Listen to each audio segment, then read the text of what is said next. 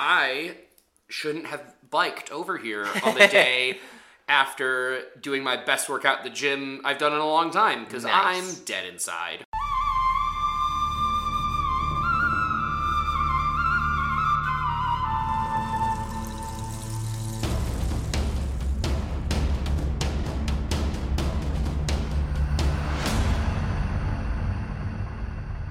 Welcome to the Survivor Turning Back Time podcast, the only Survivor podcast that is not a ripoff of Legends of the Hidden Temple. I swear it's not. I am your host, Stephen Levine, with my co-host, Jared Sheldon. Jared, talk to me. I am starting to think I need to watch Legends of the Hidden Temple again with the number of times that you've referenced it. Watched it as a kid, but haven't watched it since. Hey, it's on Paramount Plus. Of course it is. Yeah. Will they also spoil things for me in the episode descriptions? I don't know what an episode description of Legend of the Hidden Temple would be. On this one, they run away from a rock. They do a thing. I don't know. We traumatize young children with temple guards that pop out of nowhere. Oh no. Yeah. You reminded me. Yeah. I think that was my first jump scare. It's terrifying. Especially, I don't know. I watched that when I was quite young, and it's not a subtle jump out. It's ha, and I grab them and pull them away. Horrifying. Have you watched Nathan For You? No. Do you like cringe humor? No. I know. So you would not like Nathan For You, but I'm still going to try to get you to watch it. Okay. Basically, it's a guy that commits to the bit too hard. That's the entire premise of the show. So it was on Comedy Central in the early 2010s. I want to say 2010 through 2014. And it's run by the host Nathan Fielder, and his whole thing is he graduated from Canada's top business school with kind of good grades. And he's going to turn your small business around. We're going to fix you. Yep. And he has one where they have a haunted house. And he's like, well, you know what makes it really scary? We got to get it in the news for some controversy. So we need to get sued. And the owner's like, no, I don't want to do that. And he does it anyway. So he basically convinces them, they have them go through the guy's haunted house, the failing haunted house. And one of the actors touches them. And then at the end, they're like, hey, just need to check something. Did you touch this person? And then convince them they have a very communicable disease. And commit so hard, takes them to the hospital in an ambulance. Oh my god! They're in a quarantine tent with people, and he's acting his face off, being like, "Wait, no! If you're in those suits, that means we have it too!" And freaking out, and then takes them outside the tent, and it says, "Haunted house exit." And they have a lawyer there who's like, "Hi, I'm here in case you want to sue them for what they just did to you." That's pretty good. I'll take that. For some reason, grabbing people. That's what made me think of it. Yeah. I mean, we brought it back around. It's fine. Oh, if you want to bring it back around, you can email us. Segues are hard. Segues are hard. Email us, survivortbt@gmail.com. Message us on Twitter, @survivortbt, Reddit, u/survivortbt. Getting better at it. Yeah. Yeah. And you didn't stare me dead in the eyes this time. I did that on purpose. Anyway, our emails. So we have a couple emails today. We have Carl email from our episode 5. Started from Carl. Everything you describe is why I get sick of Cards Against Humanity. Yep, same. It's always sexual cards or bees. The bees card is pretty funny. I do like the bees card. And the actual question card seems to not matter for most people. Apples to apples is the superior game. That's a hot take. That is a hot take. I don't know. I feel like you set these ground rules. Play with people who are going to play this game well. Oh, and we got the good God, you guys do that too? I knew someone who was on a 7-person volunteer team, and for their 4-hour drive, he played All-Star by Smash Mouth 19 times in a row. I know what we're doing on our next road trip. No. What is wrong with you people? That's a good question. We've asked this before. Do you want that list alphabetical, chronological, in order of trauma? I mean, we can do a whole podcast if you want. Yes, is the answer. And now the Survivor talk. with the animals here and the fact that season 4 was supposed to be in the Jordanian desert before 9/11 happened and they had to change it. Whoa. It's almost like they wanted someone to die on the show. Jordanian desert would have been fucking awful. That would have been terrible. I don't know why they would have done that. So, diverting from the email real Sure. quick. I feel like this season has not been as physically grueling as Australia. Surviving has been, like, dicier. Like, the risk that you will get unalived by a wild animal, much higher. Yes. But they're not just like, by this point in season 2, Mitchell was a husk. Yeah. These people seem relatively healthy and, like, active, even if they're afraid to leave the barrier of their camp, and, I cannot stress this enough, have to keep watch. So, here's my take on it. The food situation is better, not by much, but is better than Australia. The water situation is far worse. Not for Baran. Not for Baran. And we haven't heard them talk about it in Samburu since they did the tribe swap. Now, I don't know if that's just because the tribe swap gave us more to talk about, so we don't need to focus on the human suffering. Uh-huh. But it hasn't been a focal point of this season as much as it was in Australia, at the bare minimum. Yeah. Jump cut to 6 episodes from now when Lex has evaporated into a Thanos dust person or something ridiculous. Most of the rest of this email is piling on Silas, so I'm gonna real quick read these. Silas is horrible at strategizing. Why did he tell Ethan to vote for Frank? Yeah, it doesn't... Yeah. He's telling you Kim is never gonna vote for him, so they wouldn't have the numbers even if Ethan wanted to. His only play was to try to get out Clarence. It's a good point. Mm-hmm. I don't know, whatever. Scrambling, panicking. That's all it was. Absolutely. And the absolutely funny and obvious tone of, hey, Ethan, let's go get firewood. Oh my god. Surprised he didn't use finger quotes to get firewood. Yeah, we didn't even talk about that.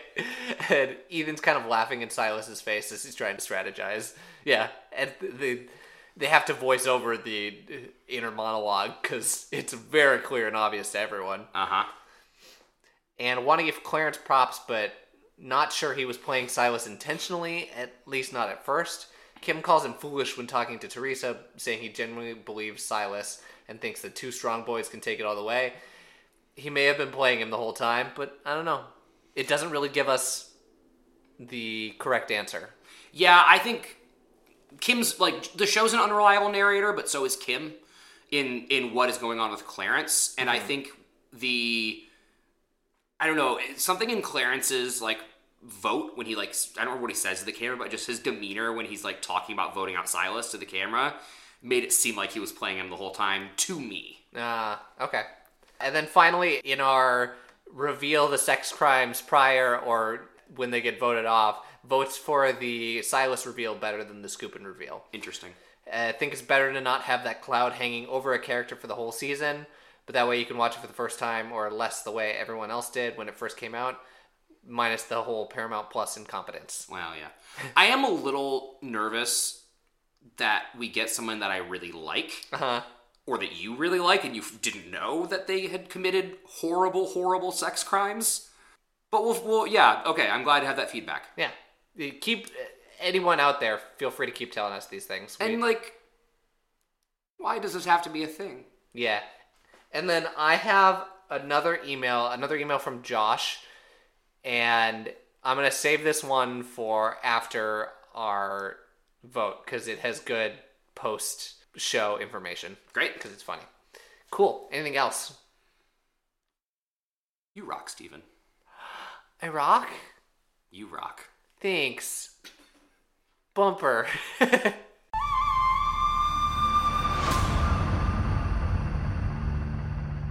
All right, so this episode came out on November 15th of 2001. Another very active week in the history of the world. Kind of a powder keg was started by the events in September. Who would have thought? Yeah, I don't know why. One thing that happened, but probably didn't get a lot of news, an agreement is reached at talks in Marrakech, nailed it, Morocco, on rules for implementation of the Kyoto Climate Change Treaty. And we solved climate change. And we never had to worry about it ever again. Never again. Al Gore is smiling at us. From above. He's not dead. No, but he's above us. Oh, that's like fair. Morally. And then, I don't know if this made the news at the time, but it could have, so I'm going to put it in here. Journalists Pierre Billaud, Johanna Sutton, and Volker Handloik, nailed it, are killed in Afghanistan during an attack on the convoy they were traveling on top of. Oh, shit. It could have been in the news. Shakira released her first English album. It was her 5th Spanish album. Okay. And then, in the War on Terror, in the first such act since World War II, President George W. Bush signs an executive order allowing military tribunals against foreigners suspected of connections to terrorist acts or planned acts in the United States. Oh, shit. And nothing bad happened from that decision at all. And then we live in a police state for a few years. I don't know what you're talking about. Oh, and then one more thing. Like I said, very active weeks. Microsoft releases the first Xbox game console in the US. Whoa! Mm-hmm. That's right. I do remember it being very close to 9/11. Weird that those two things are next to each other. Yeah. Coincidence? Yeah. Coincidence? I think not. What is that from? Oh, it's from The Incredibles. It's 2 Incredibles references back to back. We hit our quota. Yeah. Give Incredibles, sponsor us. Disney, sponsor this non-Disney show. Please. It's on a competing streaming platform. Yeah. The number 1 movie was still Monsters, Inc., so I looked at what the number 2 movie was. Go on. It's called Shallow Hal. I know Shallow Hal. Okay, I did not. Oh, you didn't? Okay. So this is a Jack Black movie. Correct. An early Jack Black movie. Mm-hmm. It has a 6 out of 10 on IMDb and a 50% on Rotten Tomatoes. That's higher than I expected. Here's the quick rundown. The story revolves around Hal, Jack Black, who, taking his dying father's advice, dates only the embodiments of female physical perfection. But that all changes after Hal has an unexpected run-in with self-help guru Tony Robbins. Intrigued by Hal's shallowness, Robbins hypnotizes him into seeing the beauty that exists even in the least physically appealing women. Yeah, so like, we kind of see it through his eyes. It's been years since I've seen this movie, and I don't want to go back and watch it again. No, it sounds horrible. This like really kind person who is larger in real life is like gorgeous, skinny, beautiful, and like, this is concerning. I don't like this. And like, also a double standard. Like, I love Jack Black. Yeah. But Jack Black is not the most attractive man on the face of the Correct. planet. Oh, 2001 misogyny. Yeah. For the record, how much you weigh is not a testament to how beautiful you are. No, of course not. Just want to point that out there, movies.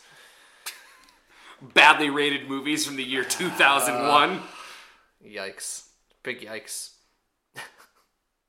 It's weird that the concept of let me hypnotize you into doing a thing, it permeates through movies quite a bit. That's a very convenient plot device. It really is. I'm thinking of Yes Man. Oh, yeah, I forgot about that movie. That's a good movie.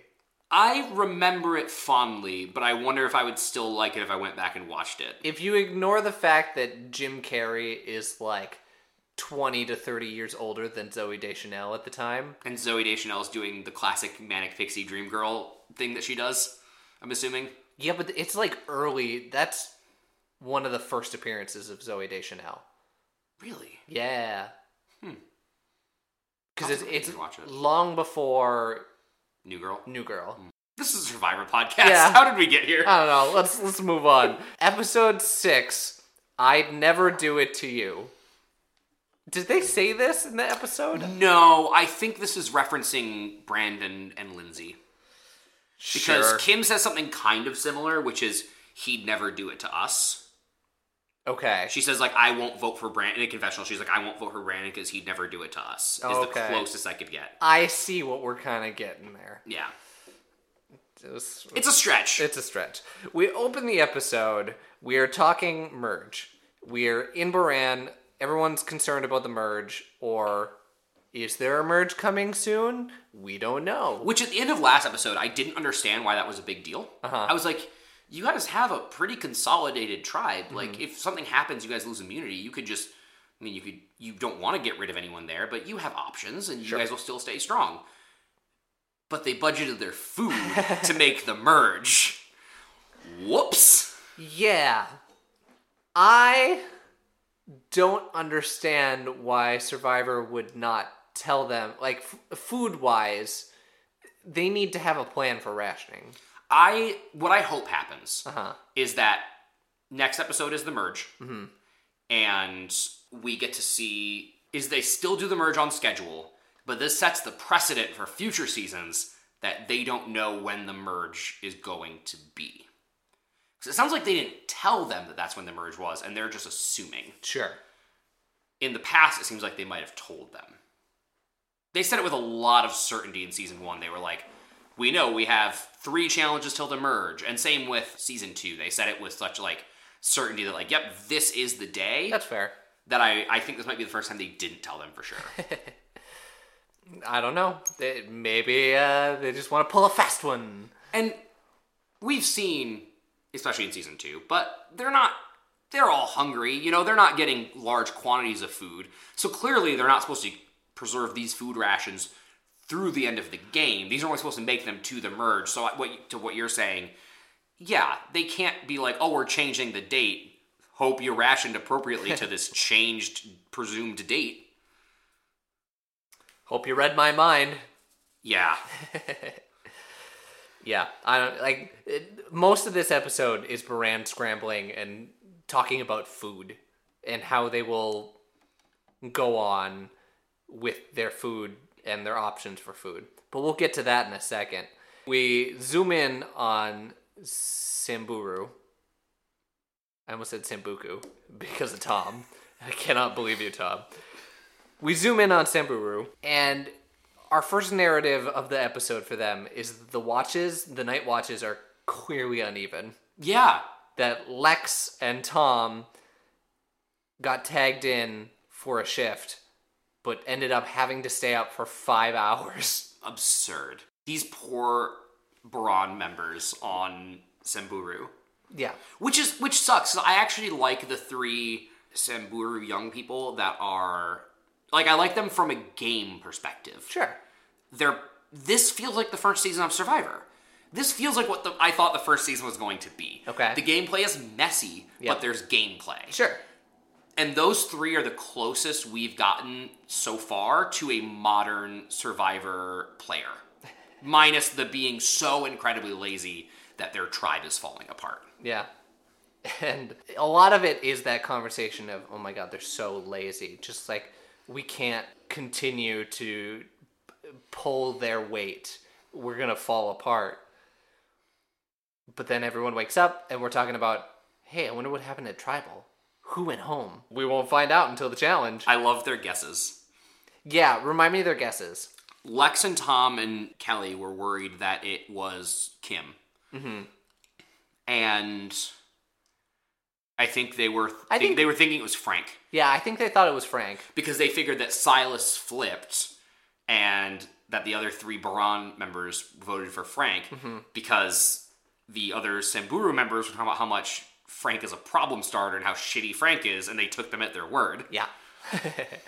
And so they talk about that for a little while, and then it bleeds into, okay, well, but here it's 3-3, and it's a very clear split.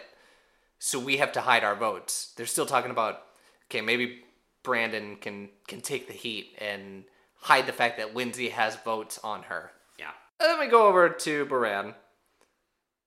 And again, it's food. It's all food. We're talking about chickens. We're talking about chickens, baby. We really haven't addressed the chickens. I mean, it's been a couple days since they got the chickens. Yeah.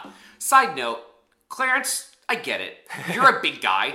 You need more calories than everyone else, and you're probably feeling it harder than everyone else. Yeah, those muscles, man. Mm-hmm.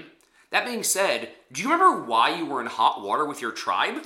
Maybe you shouldn't threaten to kill the chickens when they're not looking. Yeah. It's all in good fun. Nobody seems to be bitter about it. But, hey, maybe don't put that in the front of their mind. Got a good point. Clarence needs food. Clarence needs food bad. He has a whole aside talking about how he just constantly thinks about food. It's in his dreams. It's in his thoughts. He just is waiting for that next time he has food. And again, I get it. But we have these chickens. They're in a coop. They're supposed to be laying eggs, but they're not laying eggs. Stressed chickens don't lay eggs. Yeah. Like, maybe I only know that or believe that. I could be wrong. I've never looked it up. But from my friend who lived on a farm. But I'm pretty sure that stressed chickens don't lay eggs. And we see Frank does a really good job later in the episode of giving them more space. And they lay an egg. Yeah. Well, eventually. Eventually, yes. Currently, there are no eggs to be had. No. And then they take out the manual. They had the manual? They had the manual the whole time. So, Carl wasn't studying the manual? Nah. Or he was just bad at studying the manual. But I think he just has such an ego, he's like, I know it. But the reason the manual comes out is because the reward challenge shows up, and it's pretty clear that it's going to be trivia. Mm-hmm. So, this is where my not cold open, this is where my intro bit comes into play. This is full-on Legends of the Hidden Temple. Do you remember anything about Legends of the Hidden Temple? I remember the crazy obstacle course, but that's pretty much it. So, it's broken down into 3 sections. There's always a cross a moat game. Once you beat that, you go to the second section, which is trivia. Always the same. And they do it on stairs. So they stand on the stairs and they have to buzz in by stomping on the stairs. It's pretty funny because it never works the way they want it to. But then to progress, you just go down the stairs. And when you make it to the bottom, you win.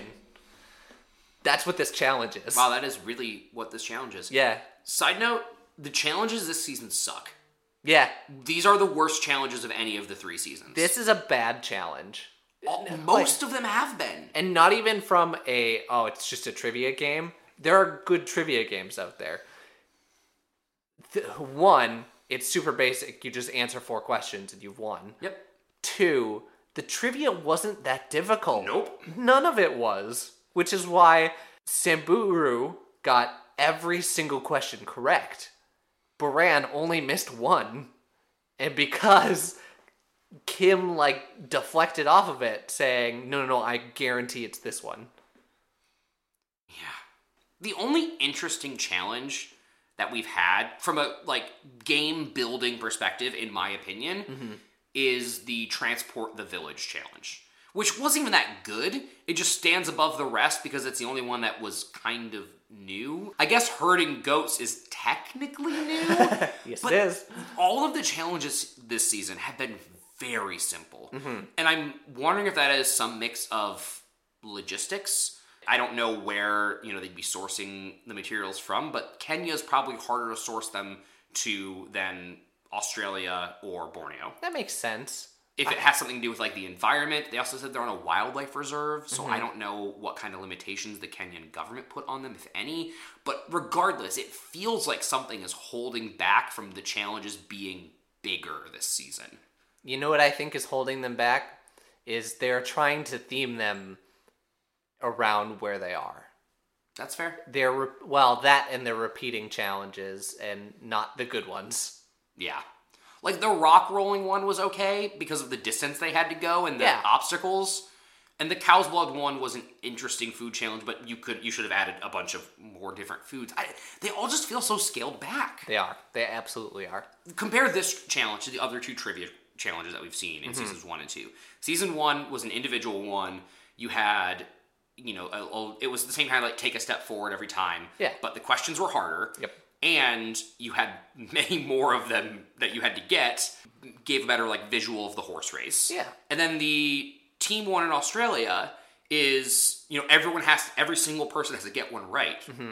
I don't like this. I don't like trivia as a team challenge anyway, if you're going to have the whole team decide on one answer.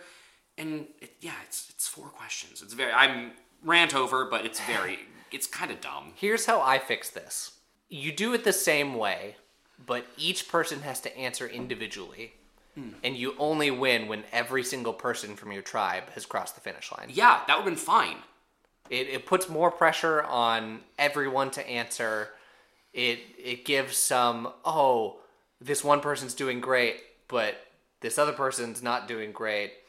So I guess if I just get 4 questions right, it's not the end of it. This challenge means so little that I legitimately don't remember who you just said won. Cool. Or, from when I watched it, I think it was Baran. No. Damn. Because this is the one where they're building up to Baran needs food, and it's a food reward. Oh, yeah, that's right. And they win Mountain Dew. Yeah, featuring Mountain Dew again. There's our sponsor, Mountain Dew. A sandwich buffet, pasta buffet, and cookies. Samburu wins, and you get to watch as they immediately go over and start eating, while Clarence is staring at them. He's just like, how dare you do this to me? I do remember that now. How dare you do this to me? This challenge was the least interesting part of the episode. I agree. Yeah. So I'm going to speed run these questions because they're, I don't know, there's nothing a whole lot. Tom sits this one out, which is the correct one to sit. They did make a point of showing who sits out both of these challenges. Yes. Almost formatting it like a modern Survivor, which is, thank you. Beautiful. Especially because they didn't actually have to have anyone sit out on these challenges. Uh-huh. It really wasn't necessary, but thank you for doing it, even though it wasn't necessary. Consistency in our early Survivor? I think not! They had a question about the Indian Ocean. They had a question about the government killing poachers, or the police killing poachers. The big 5 animals, which is the one that Kim got wrong. Leopard was the 5th one. I would have gotten that one wrong, too. I also would have gotten it wrong. I would have said giraffe, though. I am hung up on how deadly hippos are. That's fair. Was it... I don't know. They just said big 5, so was it about... No idea. Killing? Hippos seem bigger than leopards in my mind, but they might not be. Sure. Diurnal, which I kept hearing him say diurnal, and it's not that. The 2 urinals. We got one urinal here, we got another urinal here. It's biurinal. What is di? The prefix. It's twice or double. It's twice? Okay. Yeah. I was deciding between dihydrogen monoxide, because I was like, is that 2? And I was like, dice. But, yeah. What is bi, then? Either or, I think. It's just twice. Okay. So it's the same thing. That's weird. And then finally, a question about Lake Victoria being a large saltwater That one was lake. so dumb, because it got me for a moment, but not of not knowing the answer, but he was like, it's the largest saltwater lake, and I went, wait, it's saltwater? And he goes, nope, it's not saltwater. I was like, well, there you go. That's a dumb way to phrase that question. Yes, it is. Which is why no one was fooled. Yeah, right? Yeah. Except me, kind of, for a moment, because I was like, surely they wouldn't be this stupid. You were fooled by the way the question was worded, not by the content of the question. Correct. And yeah, my final note for this challenge, Clarence could die. But the funny reaction to this is that they don't really show Samburu eating. They show little clips of it. They dwell on the walk back. Yeah. Because young Kim is gonna hurl. Young Kim looks like a pregnant woman. Yeah. Trying to walk. It's just every step it's like, I'm gonna throw up. I can't keep this down. Which I will say, one more piece of evidence that the food situation is so much better than Australia, because this was everyone when we got a food challenge in Australia. That's true. And then when they finally do get back to camp, we have a reflection moment. Lindsay reflects on her poor sportsmanship, because they realized that it was Silas. There was a moment right before the challenge where Lindsay walks in and they're like, it's Silas. Silas is gone. They kept a good game face. Yeah. The young people pretended like it didn't shock them. Because Jeff asked them, he's like, are you guys shocked by that? And they're all like, no. No, not at all. Lindsay talks here about maybe I think I screwed this up. I think I am the reason that Silas is gone. Yeah! You kinda. You're part of it? Yeah. Maybe I shouldn't have gloated so hard. I wonder if this is, maybe not the moment, but at least one of the moments that starts to pull back people from being the leaders, from trying to be such vocal, domineering leaders. This is really the first time we see somebody out in front get punished for it. Rich did it, he won. Colby did it, and he got second by 1 vote. Yeah. So Silas did it, and they did a tribe swap, and he went home. I'm not going to say that because I know it's not true. Well, there will be so many domineering people. Yes, but I'm hoping this is, or maybe not even hoping. I don't really care either way. It's good television. But I'm wondering if this is one of the things that starts that snowball, where maybe there's people that don't go. There's always going to be people with egos, but people that don't go as hard as they would. I mean, that's unknowable, but sure, interesting. You're going to have to wait a while because I have specific seasons and episodes and people who will just absolutely dominate the game. Okay. So, you get ready for that. Good. And actually, now that I think about that, it just continues. It doesn't always work, but every once in a while it works, and I don't know how. Yeah, I guess. Okay, yeah, we'll talk about those people when we get to them. Cool. Because there's domination can mean a lot of different things. And Silas was a tyrant. Silas and Lindsay were tyrants. Yes. I don't know that works very often anywhere. Yeah. Rich was a little bit of a tyrant. A little bit. Not this bad. No. God, no. We have a quick pit stop at Baran where we get the ultimatum. 1 egg or the chicken dies. I love these types of scenes in Survivor. Why? It's so fun to not see them always talking about the game, because then when they are talking about the game, eventually, unless Clarence wins, when he goes home, he's been humanized. Yeah. I've enjoyed watching him, and I've enjoyed watching him and the rest of the tribe, and I know that when they eventually pull the trigger on him, or he wins, then, that was hard for them to do. I like it better when they have these fun moments, basically. Yeah, you gotta mix it in there. And when we get to Clarence's Where Are They Now, regardless whether he gets voted off or wins, I hope we learned that he did become a food critic. Talk about that, because it happened very soon. Oh, yeah. I was like, talk about his Where Are They Now? He's still on the show. Talk about his food critic. Yeah, so he's just craving so much food, and he just walks around the camp saying, when I get out of here, I'm going to redevote my life. I'm going to be a food critic. And not those fancy, crappy restaurants. No. I'm going to be a meat and potatoes food critic. Your pancakes better be fluffy. Your fries better be greasy. I'm coming for him. Yeah. I love it. He sets the groundwork for Guy Fieri, really. He's the first Guy Fieri. The first Guy Fieri. He doesn't have the charisma or the frosted tips. Yeah. But who does, really? Just one man. Just one man. One man who makes so much money. I know celebrities do come on Survivor. Uh-huh. I hope Guy Fieri comes on Survivor. He will not come on Survivor. Dang it. At least, not yet. I don't know why he would. I don't know why he would. I don't know. He give food reviews of the bugs and the coconuts. I worked on a cruise ship. I'm telling the audience, not you. You know this. Yeah.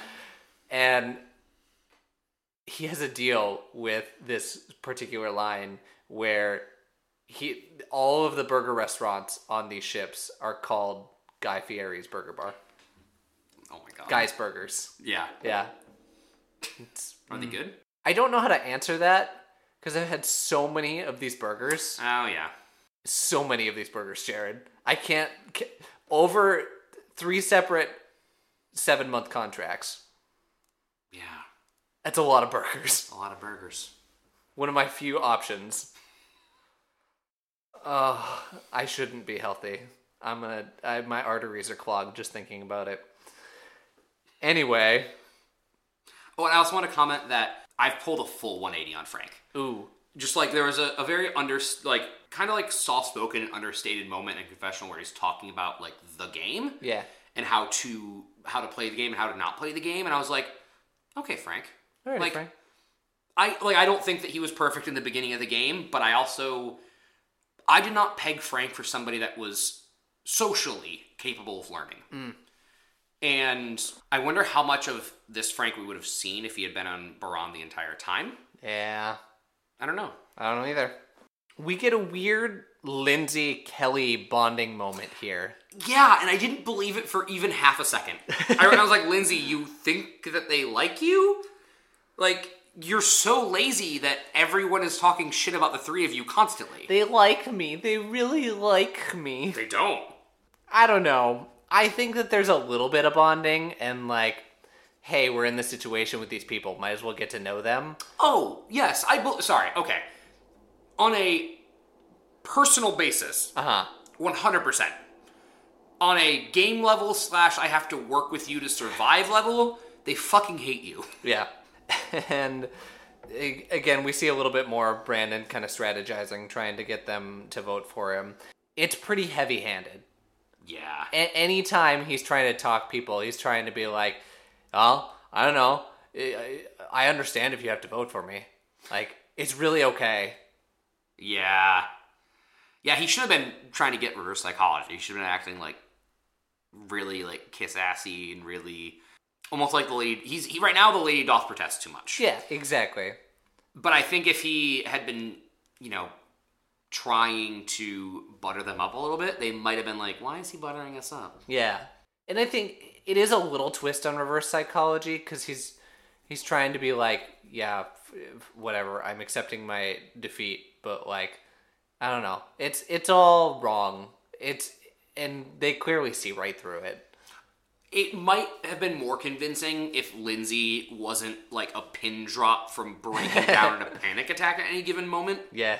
And then finally, we wake up. We have a beautiful morning. There's an egg! We got an egg! We have one egg. We have a singular egg. And we watch the parade of people. Kim goes and finds the egg, doesn't see it at first, goes in, says, oh, there's an egg, puts it on a pedestal for everyone to see. Everyone wakes up one by one. They're like, oh, it's an egg. And they're like, shh, don't tell Clarence. It's going to be funny. Maybe my favorite moment since season 1, because we had a lot of humanizing moments in season 1. Yeah. Is Clarence walking out and going, oh, you gotta be fucking kidding me. No. I gave them the ultimatum and they came through. And then walking over the chickens and being like, fucking hate you. I hate you. I hate you. I hate you. Ah. It was beautiful. Chef's kiss. It was great. I hate those chickens. I hate those chickens so much. But hey, they're a man of their word. They say no chickens will die until like 30 seconds later when they decide, okay, yeah, we're going to kill a chicken anyway. Well, Clarence says, okay, I'm a man of my word. And they're like, yeah, one egg ain't going to do it. So we're going to go ahead and, yeah, that's going to be kill dinner. a chicken. Mm-hmm. And they have more chicken, so whatever. It also is interesting that so little happens in the course, at least in the Brand camp. Mm-hmm. I guess it'd also be in the Samburu camp because they show us something. Over the course of that day, that we jump right from them in the morning talking about like we need the chickens to lay eggs to it's nighttime when Clarence is like, all right, that's the ultimatum, and then the morning again. Yeah. Like we pass a full 24 hours in the span of like maybe a minute and a half. This is about as it's showing who's going to tribal. Because one side is talking strategy, yeah, and the other side is like, I don't know, we got food. We're all hanging out. Life is good. I knew exactly who was going to tribal this episode. Yeah. And it also just shows that there's not really a lot for them to do. Mm-hmm. Like, you can't... They don't go exploring very far. There's no benefit to exploring very far. They shouldn't. They shouldn't. As we've seen, there are muskoxes waiting to murder you. Yeah. Australia, they would like take the boat out and they'd go on little side person adventures, but there's nowhere for them to go to get any privacy or to like explore and be on their own or to provide for the camp. Like they even all have to go get water in groups or die. It kind of puts a handicap on the game. Yeah. For the record, that it's a Cape Buffalo. Mm. A Yes, la Cape Carl Buffalo. email. Thank you, Carl. Thank you, Carl, for always correcting us. And then finally, we have our last little bit in Samburu before the immunity challenge. They're talking about secret messages from the challenge. I saw them kind of like signing things, says Lindsay. Hey, why didn't we see that. Yeah, why didn't we see that, Survivor? It'd be a good thing for us to see. They're talking about, yeah, I think I saw them, like, trying to say Lindsay. Just give an L with their hand for Lindsay. And maybe a sign language B. I don't know sign language, says Lindsay. They were holding up 4 votes. That's exactly what they were doing. Mm-hmm. Yeah, Lindsay, 4. Yep. Which, it sounds easier once you know the information, but we've played code names. We know this. We know how this goes. But again, we should be seeing this Survivor. That's if you're telling them they can't talk about this in the challenges, which they shouldn't be able to. Yeah. But if there's no rule about signing, moves to say. Also, like, how do you punish them? Yeah, I don't know. Like, even if they did just shout it, like, how do you punish them? Take away their chickens. Yeah, that's fair. The Jeff giveth, the Jeff taketh away. Oh no, the bait that will attract lions to our camp. Shit. Our immunity challenge. The archery challenge. This challenge was alright. So, they structured it better. It's better than the other archery challenge we've had. It's better than the spear challenge we've had. I like it better than the boomerang challenge. Yeah. It's structured better. I don't know why we needed to light the arrows on fire. That seemed like a bad call. I disagree. Brandon almost lit himself on fire like 4 times. That is correct. And I digress.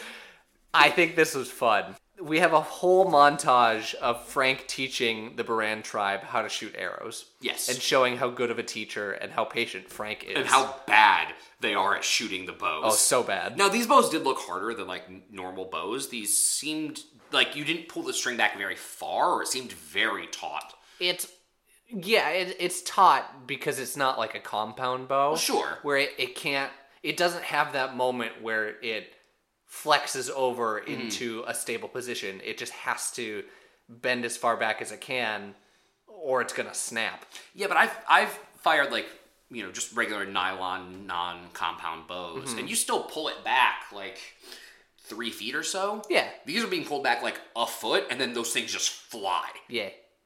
So this thing was tight as hell. And hard. God damn it. Says Tom. Yes. And looked incredibly hard to aim. Yes, absolutely. Which I'm glad they got time to practice this because it does. It looks very hard to aim. And we got a good Frank quote. Frank quote of the episode. Ooh, what is say it? I think it was old Kim that is trying to fire the bow. It's the first one that Frank is teaching. And she pulls it back like an inch. And then it just like falls to the ground. And Frank just stares blankly and goes, okay, that's a start. Yeah. Okay. His reaction was perfect. Yeah. So the challenge, they have to hit 5 targets. Each one is a little bit further back. And they have flaming arrows, because sure, why not? Why not? I will say, though, the effect when they hit the target and the whole thing immediately lights up with, like, fireworks, essentially. It was pretty cool. It was pretty cool. Better than I should give them credit for. I mean, it was definitely rigged to do that. Yes. That fire, this is why I said they didn't need the fire arrows. That fire from the arrows is not what was catching that on fire. There was definitely somebody, like, hitting a switch. So just fire a regular arrow. Don't burn, don't scoop in Brandon. No, we have to let the effect happen, Jared. They just haven't days since the last horrific burn sign hanging at camp. It has been 0 days since the last horrific burn. So, in this challenge, Samburu jumps out to an early lead. And it kind of keeps going, Samburu, ketchup. Samburu, Baran. I know, I said ketchup weird, but whatever. I stand by my point. Switching them was the thing that threw me for a loop. Yes. I wanna read to you who hit these targets, just to really drive it home. Okay, I just, without looking at your list, yep, because I did not keep tally. Sure.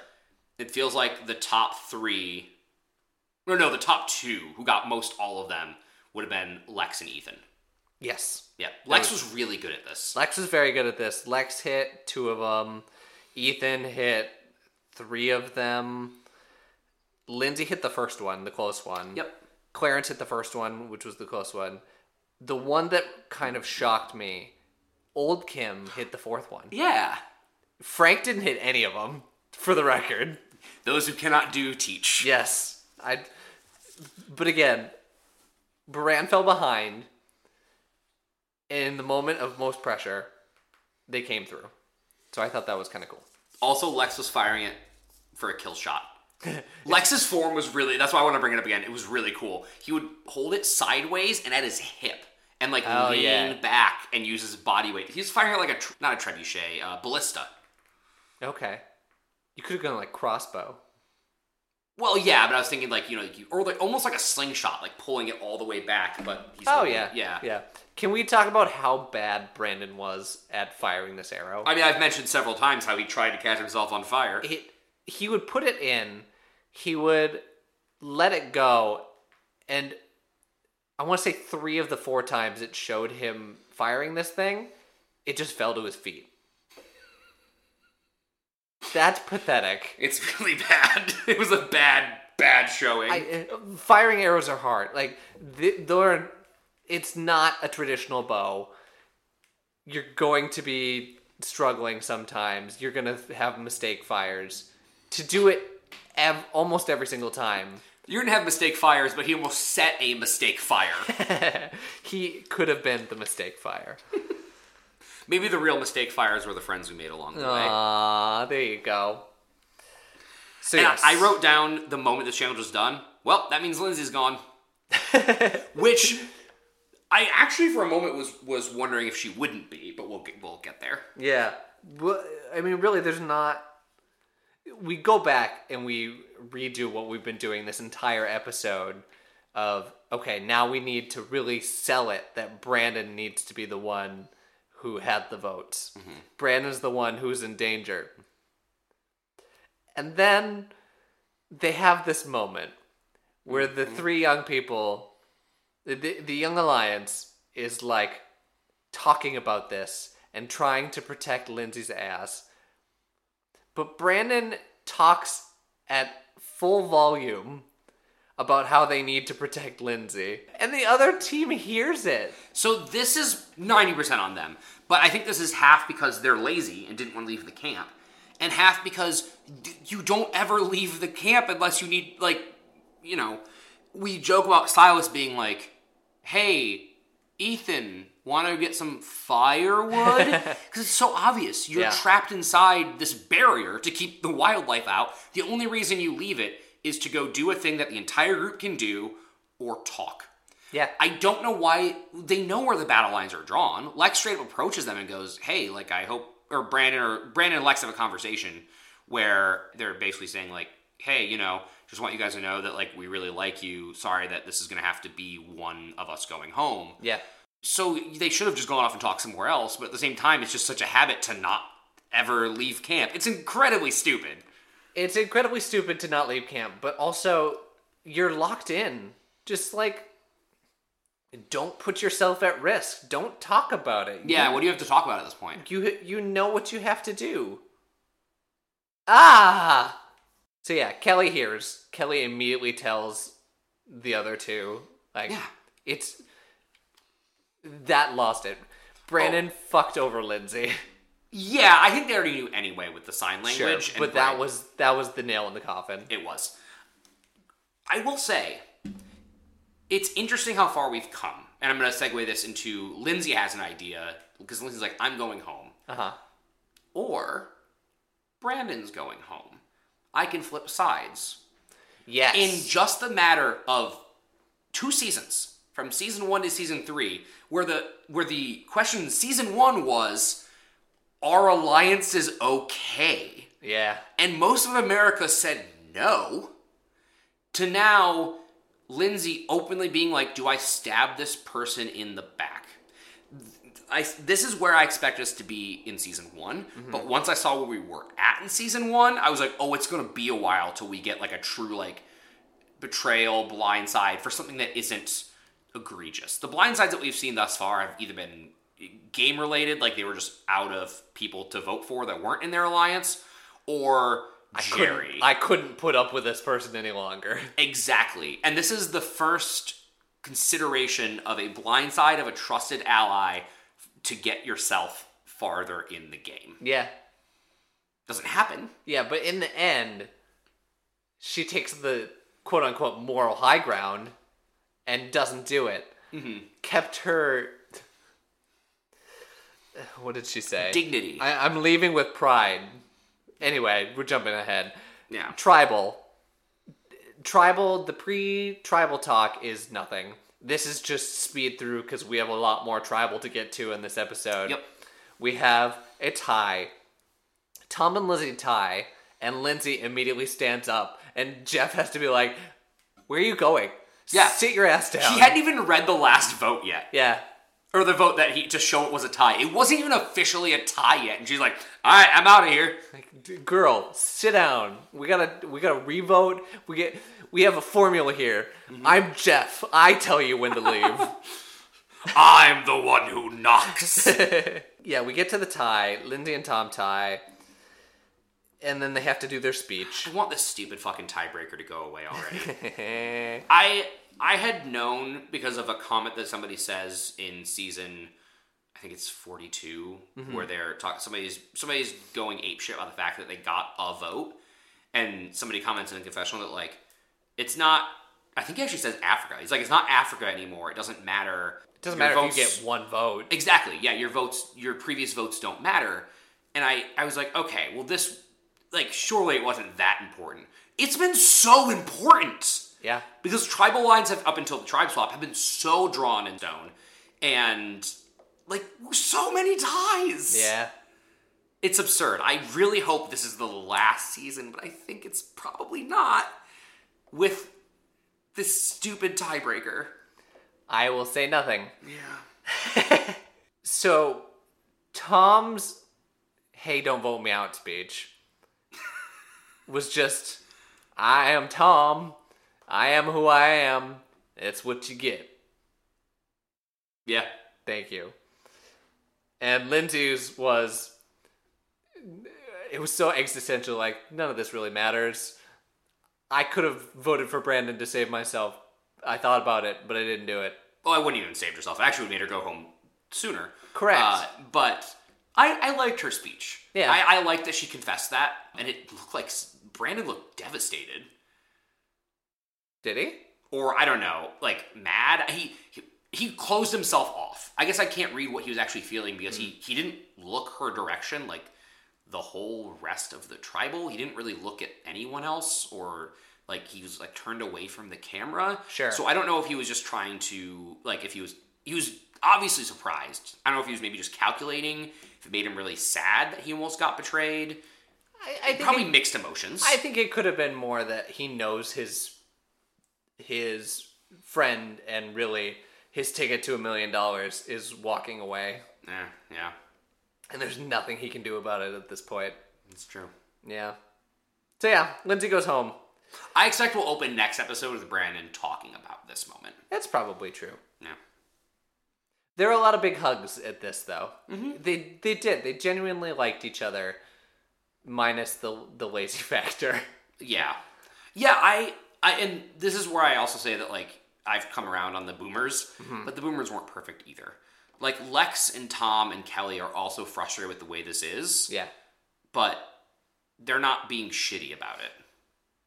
So, it's more on the young people than I thought it was, but at the same time, it's bleach and ammonia. Yeah. Like, the two groups should not have been in a tribe together. I agree, but I think if you take Silas out of that situation, it becomes much more tolerable and much more of a, these fucking people.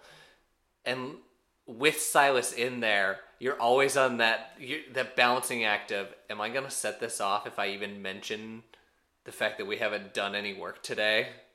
Maybe. Because the man's insane. He is. But I also, like, if it had gone the other way and the boomers had been in control, I don't think they would have been gracious either. Sure. So, we've hashed that out. But I think that's interesting because you're right. These new tribes have bonded so quickly and so deeply, even if they haven't like crossed tribal lines on Samburu. Yeah. Your protagonist of the episode. This one is Lindsay. Okay. She's the one who goes home, but she, her and Brandon kind of gets the co-pilot role of this. Yeah, I mean, she tries to get control of her own destiny. It's really the story of her. It's a Greek tragedy, like her trying and failing to keep herself under control and, having a temptation for power that wasn't actually there, but she thought it could be.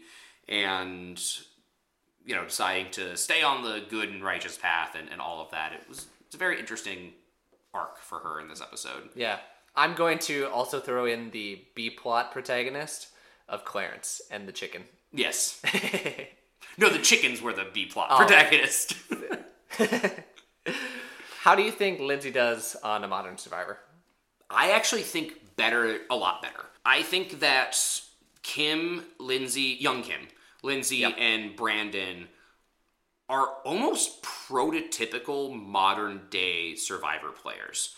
Minus the lazy factor, which who knows what that looks like because they don't have to suffer and die in Fiji. They're constantly thinking about, like, how do we, what's the next big play? Lindsay has the idea out of nowhere to try to save her own ass to turn on Brandon. I think in a more modern game where she could find a hidden immunity idol, where she could, try to work out some type of deal where people are more willing to cross tribal lines, I think could do a lot better. Well, you're not going to find out because Lindsay does not come back. That's not surprising. No. Some fun Lindsay trivia from the Survivor Wiki here. Lindsay is the only person to date to attempt to leave tribal council and be ordered to sit back down by Jeff. That's silly. That's hilarious. First contestant from Oregon. That's fun. Okay. Some post-Survivor world. Lindsay, from her Instagram, is like leading a mountain biking campaign for specifically women. Cool. Ladies all ride mountain bike skills, inspiring women to face fears, gain skills, and have fun on mountain bikes, which is kind of cool. Also, the fact that she's like 48 and still doing this. Yeah. That's really impressive. Hasn't raped anyone. So that's good, that we know of. You got a good point here. I can't argue with that. This is where I want to pull back into Josh's email. Uh-huh. Josh points out that Lindsay appears in the Eminem music video Without Me as herself. What? So it's real brief. This whole music video is all over the place. It's him showing up as Robin from Batman and Robin. It's him being so many things. Go watch this music video if you haven't in a while. But there's a brief hint to Survivor. I'm sorry, I'm turning the monitor to Jared, where it's her, and then who is this other person? Jenna also appears there from season 1. Yeah, hilarious. And then him just standing on the log. They just appear as themselves in this, doing a fake challenge for 5 seconds, and then they're gone. Really funny. Oh, also, apparently, Kelly, young Kim, and Jesse live together after the show. Oh. Yeah. Okay. That's fun. Like, where? I don't know. I'm guessing LA. That's probably a good guess. Yeah, and then there's a whole nother interview that I won't get too into, but I want to acknowledge that I did go in there, and thank you, Josh. That was good stuff. Any final thoughts? Life is soup and I am fork. Bumper.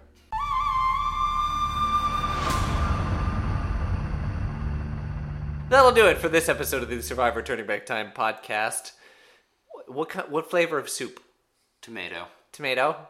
Or sorry, so Shakespearean knowledge real quick. So, we have iambic pentameter. How did I get from tomato soup to Shakespeare? Anyway. I'm going to let you die on this hill. Iambic pentameter is ba-dum, ba-dum, ba-dum, ba-dum, ba-dum. And that's a line. So you have an unemphasized syllable and then an emphasized syllable. We talk in that more often than we think. For example, tomato. Tomato. Mm-hmm. And if you scan that word incorrectly, it'd be tomato. So sometimes I'll say tomato because I think it's fun. So Sure. I'd be tomato soup. Okay. Just a reminder that I turned you down for being in a Shakespeare show because I don't know Shakespeare. Oh, yeah, that's true. God, I hate Shakespeare. I love getting a random text from our fiance that says, I have a new podcast name for you guys, like two psychos talking into a microphone or something like that. I want to make this exactly clear of what this was because I said it while I was editing the podcast. Well, and then I text in the back and said, I take it Steven's editing right now. Correct. That is exactly what happened. I called us The Ramblings of Two Psychotic Gentlemen. Yes, that's right. Yes. Well, thank you. Stefan. That's our next podcast. Stefan and Steven. The Ramblings of Two Psychotic Gentlemen. Yes. Yes, of course. Anything you'd like to promote? Yeah, I'd like to promote drinking water. Drink more water. If you think you've drank enough water, you haven't. You're just a houseplant with more complicated emotions. Drink water. Are you saying this to me specifically? Yes, Steven. Okay. Well, because we had a moment here. I had to stop the episode at one point because... Well, to poop. That's different. Well, no. My body dehydrates so fast, and I don't know why. It's always been this way. But when I'm dehydrated, my body's like, hey, you know what would be a real good thing to do right now? Diarrhea and shoot out all the rest of your water. Do you have IBS? Possibly. I don't know. It's very specific with dehydration, though. Interesting. I know. It's a weird thing. And I, if you have answers, if you're a doctor, you want to tell me what this is. You could write Sean. Yeah. But also, it is my fault because I didn't drink a whole lot of water, and then I tried to sing tonight, and then I tried making up for it, and then my body said, haha, fuck Why'd you. you sing tonight? Because I have an audition. Oh. You know about this. I talked to you about this. I'm very forgetful. I got an email. Oh, that's right. That's right. Yeah. I won't say anything more. Coming soon, maybe, to a theater near you. Steven will be in Broadway soon. That's not what that is. I'm trying to get a jump on a show that's probably going to hit regional theaters real hard in the next couple years. Yeah. Anyway, I wish to promote... How did we end up there? I wish to promote taking naps. I miss naps. When I was younger, I didn't like taking naps. Me either. I absolutely refused nap time in kindergarten. And I look at young Steven and I say, how dare you? How dare you waste this precious time? I have the uncanny ability to fall asleep anywhere. I'll be getting up at 5:30 tomorrow, probably, maybe 5:15, to get in a car to go perform a Shakespeare show for high schoolers, but I'm not driving. So that means the moment I sit in the car, I'll do the pleasantries. Hello, Kyle, how are you doing? And I will fall asleep. Hello, Kyle. And I will wake up and be like, I have no idea where we are. And then sometimes I fall asleep on the way back at like 1 p.m. or whatever time we were going back. And sometimes I don't, and I'm like, I don't know where we are or how we got here. What year is it? Where am I? For my co-host Jared, this is Steven. For my host Steven, this is Jared. Bye-bye. Bye-bye. What year is it?